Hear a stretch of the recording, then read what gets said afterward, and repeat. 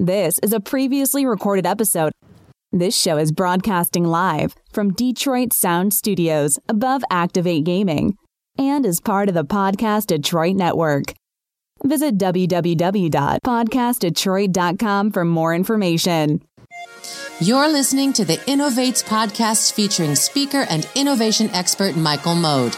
We bring you innovation on the 8s with new episodes posted every day that ends in 8, the 8th, 18th, and 28th of the month. The InnovEights Podcast is part of the Podcast Detroit Network. For more information about Michael Mode and his corporate speaking and consulting services, please visit InnovEights.com. That's InnovEights.com or BigLightBulb.com. And now, get ready for another creative conversation with your host, Michael Mode.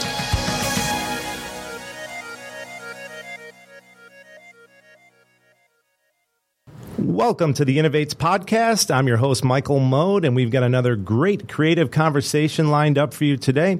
I've been a professional magician since the age of 13. I went on to perform in the corporate market, which I still do today.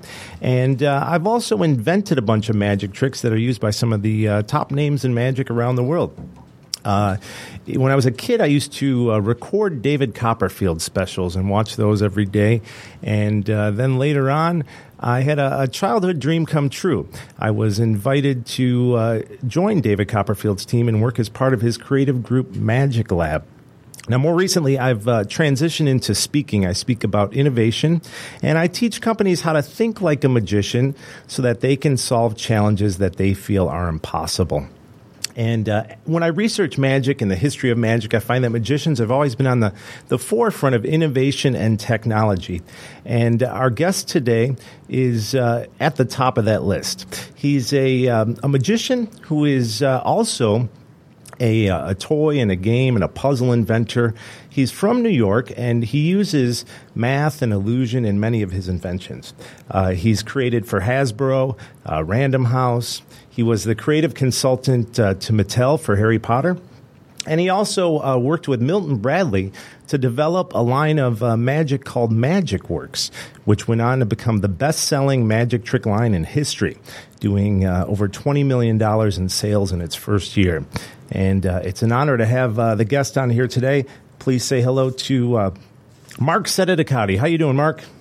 Hi, Michael. How are you? I'm doing well. Thanks for taking the time to talk with us today. Well, thanks for inviting me on your show.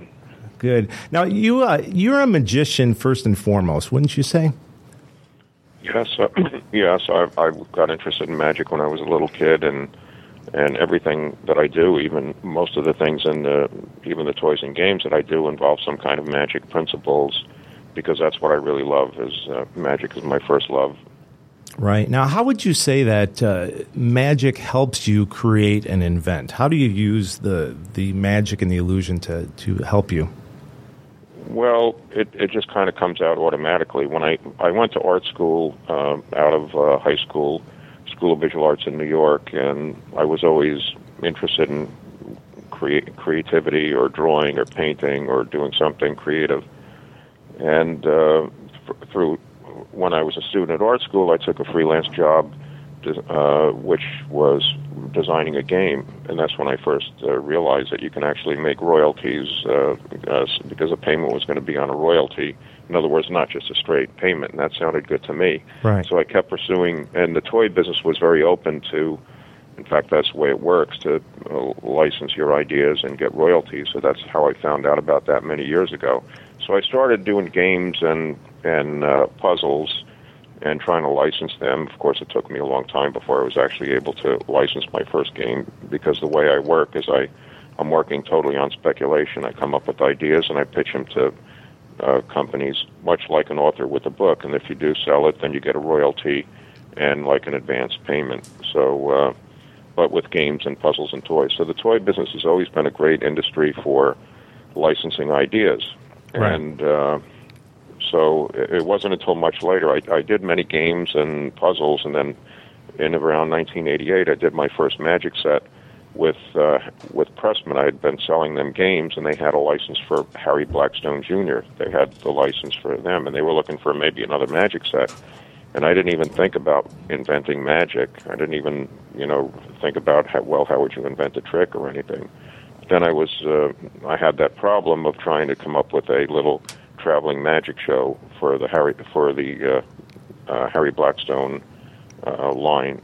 So Right. That was my first magic set that I actually designed in 1988. I remember that magic set. That was great. The traveling magic show. Mm-hmm. I remember it. So getting back to the invention process, what I realized is that designing magic is just no different than designing a game.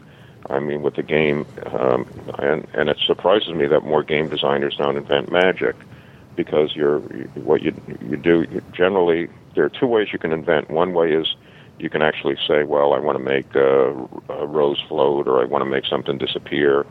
Or in the case of a game, you might want to make a game about the stock market, or you might want to make a game about anything. You might pick the topic first, and then you make the game around it. But the second way to design is the way I design games and magic tricks, is I look for interesting principles. Right. Could be a mathematical principle, could be a mechanical or a mechanism, or something interesting to start from. And then wherever that mechanism or that principle takes you, you make it either a game or a puzzle or a magic trick.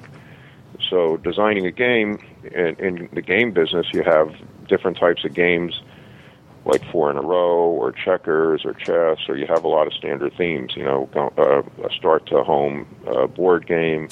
And so you look for some interesting way to do it in a different way. Right. Well, in Magic, we have standard kind of plots for tricks, 4 ace tricks, or mixing cards and unshuffling them, and, we have standard kind of plots. So when we try to come up with something interesting or something different, in the simplest way, not complicated. It has to be very, very simple. Right. And that's what you learn over time. The simpler, the better. Right. Because anybody could design a game, and almost, any inventor that puts their mind to it can probably invent a magic trick, but most of the time it's going to be very complicated. How do you do it very simply? How do you do something very, very simple that seems natural, that you don't need a lot of instructions, that's very easy for people to understand, easy for people to get into. Right. You've got so many clever ideas that some of them are combinations of many different ideas that you take and you put your own twist on them. One of the things that you came out with a few years ago, and I believe this won the Most Innovative Toy of the Year award, was your Gigazo puzzle. 300 pieces in a puzzle that can be arranged to form a portrait of anybody in the world. Is that correct? Right. And explain a little bit how that works. Well, that was based on my friendship with a computer programmer named Ken Knowlton, who worked at Bell Labs in the 60s, and he developed a lot of, he was doing a lot of mosaic type of artwork using computer-aided pictures. And again, like I said before, I really look for principles first. And when I met Ken, I was always trying to think of something that we can do together.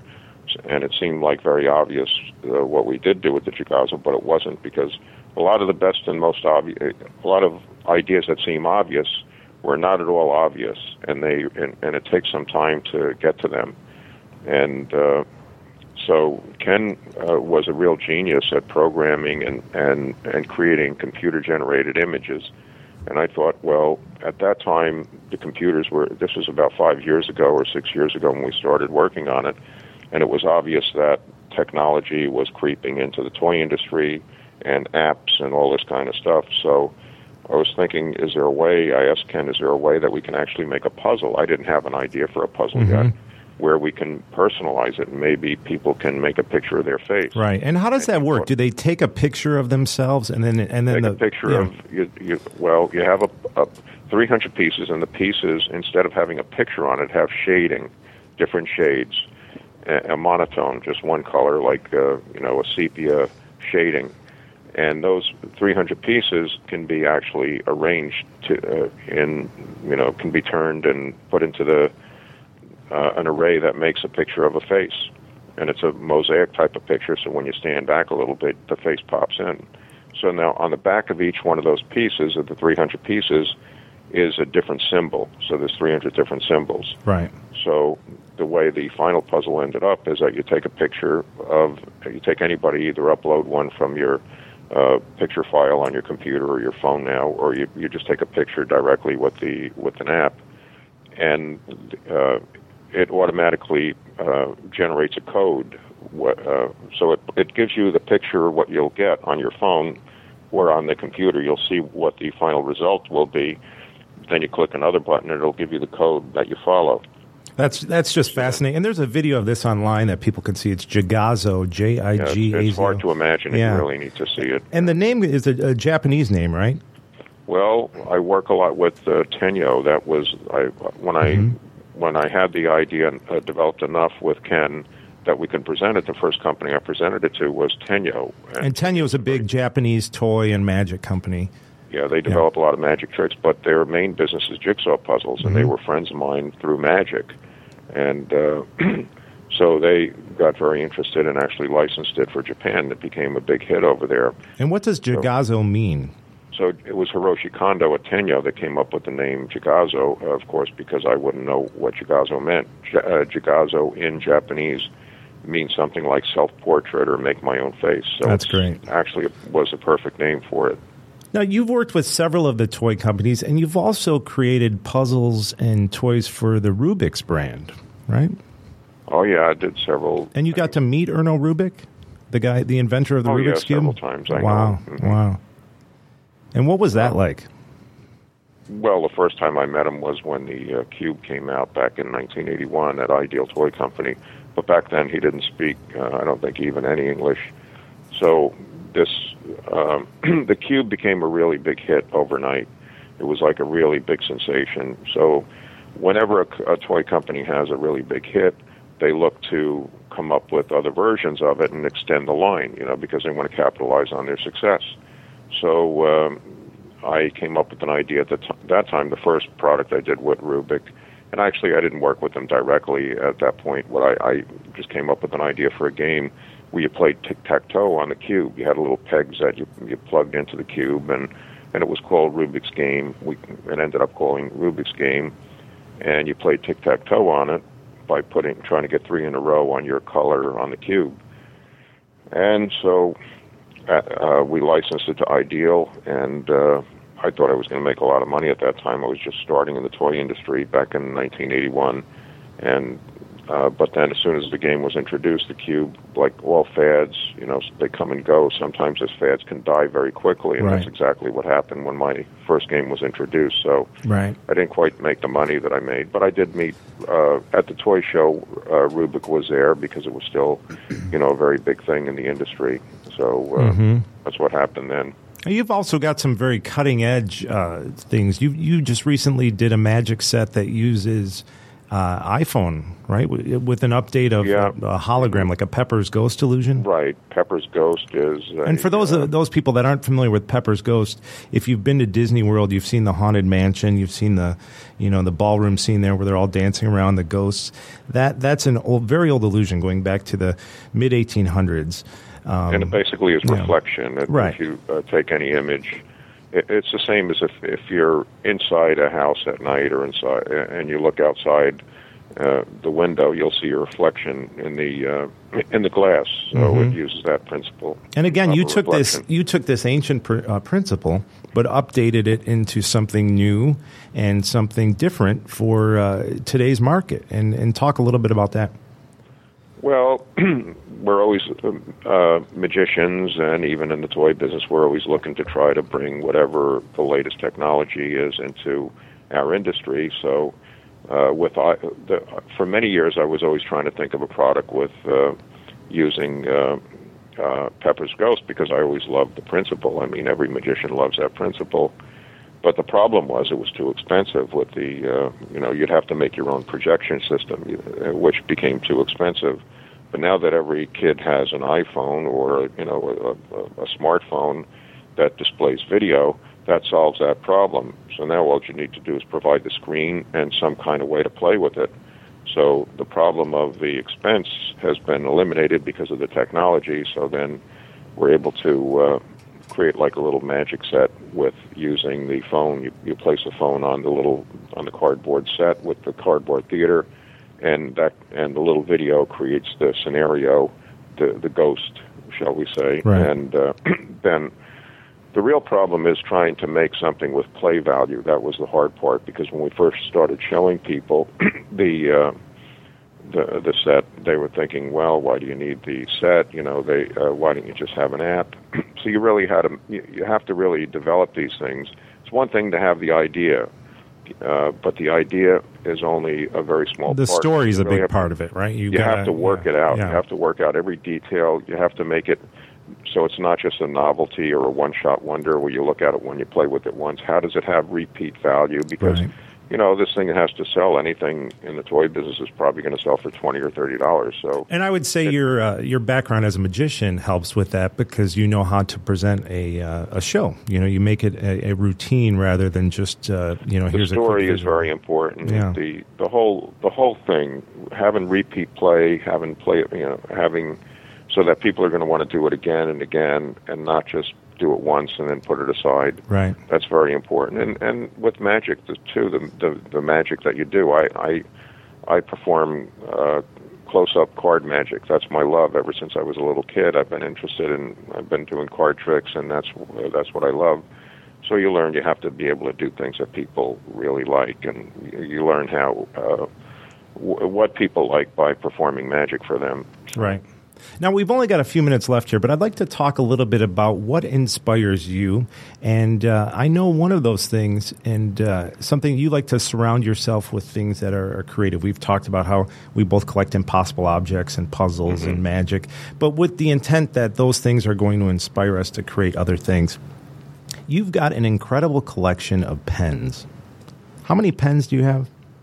Oh, I haven't counted them lately, but probably 10,000. 10,000. When you say pens, what? And these aren't regular ballpoint pens. Novelty pens. Right. What would be categorized as novelty pens? In other words, a pen with an idea.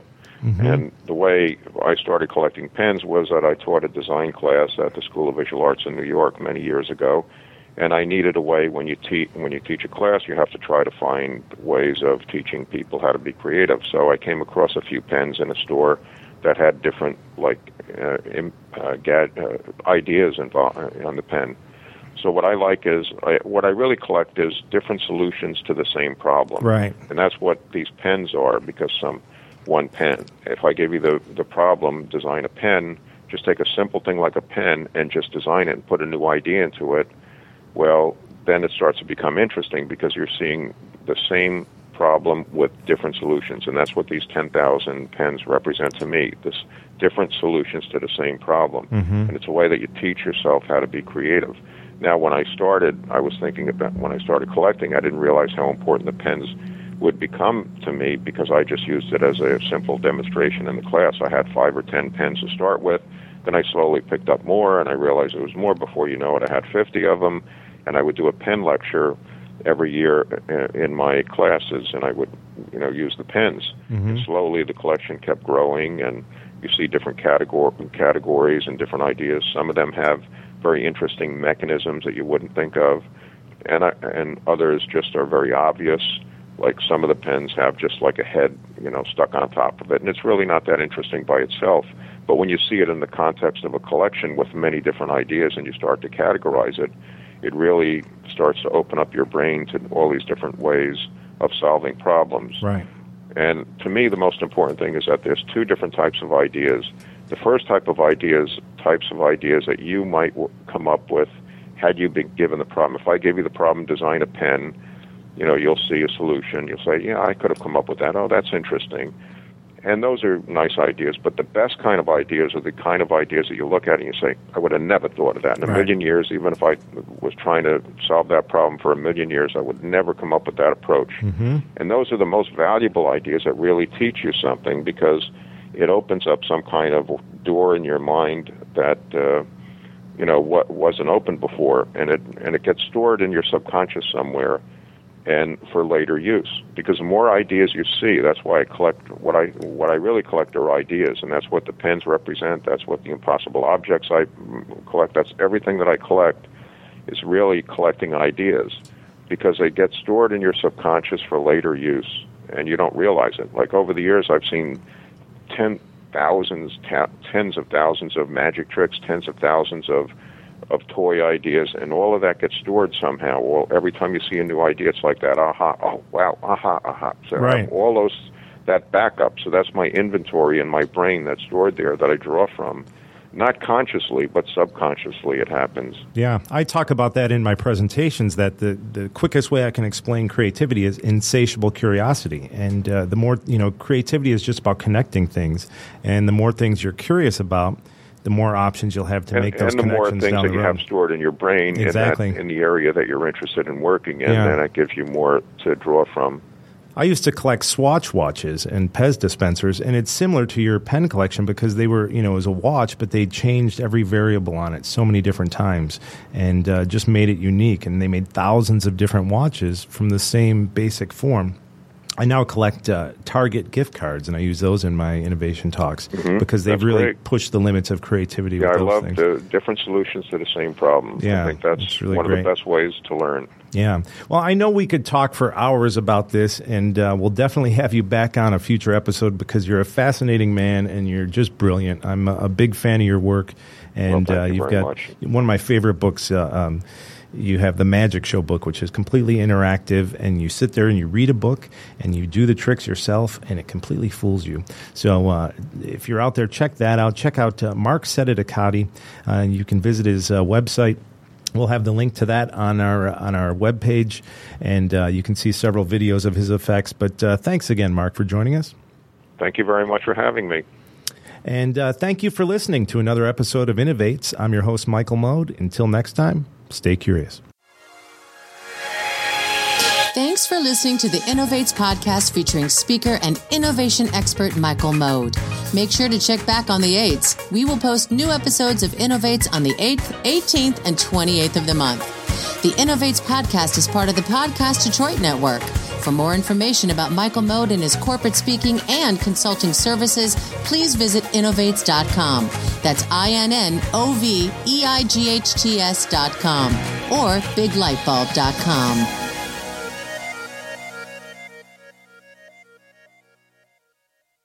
This is a previously recorded episode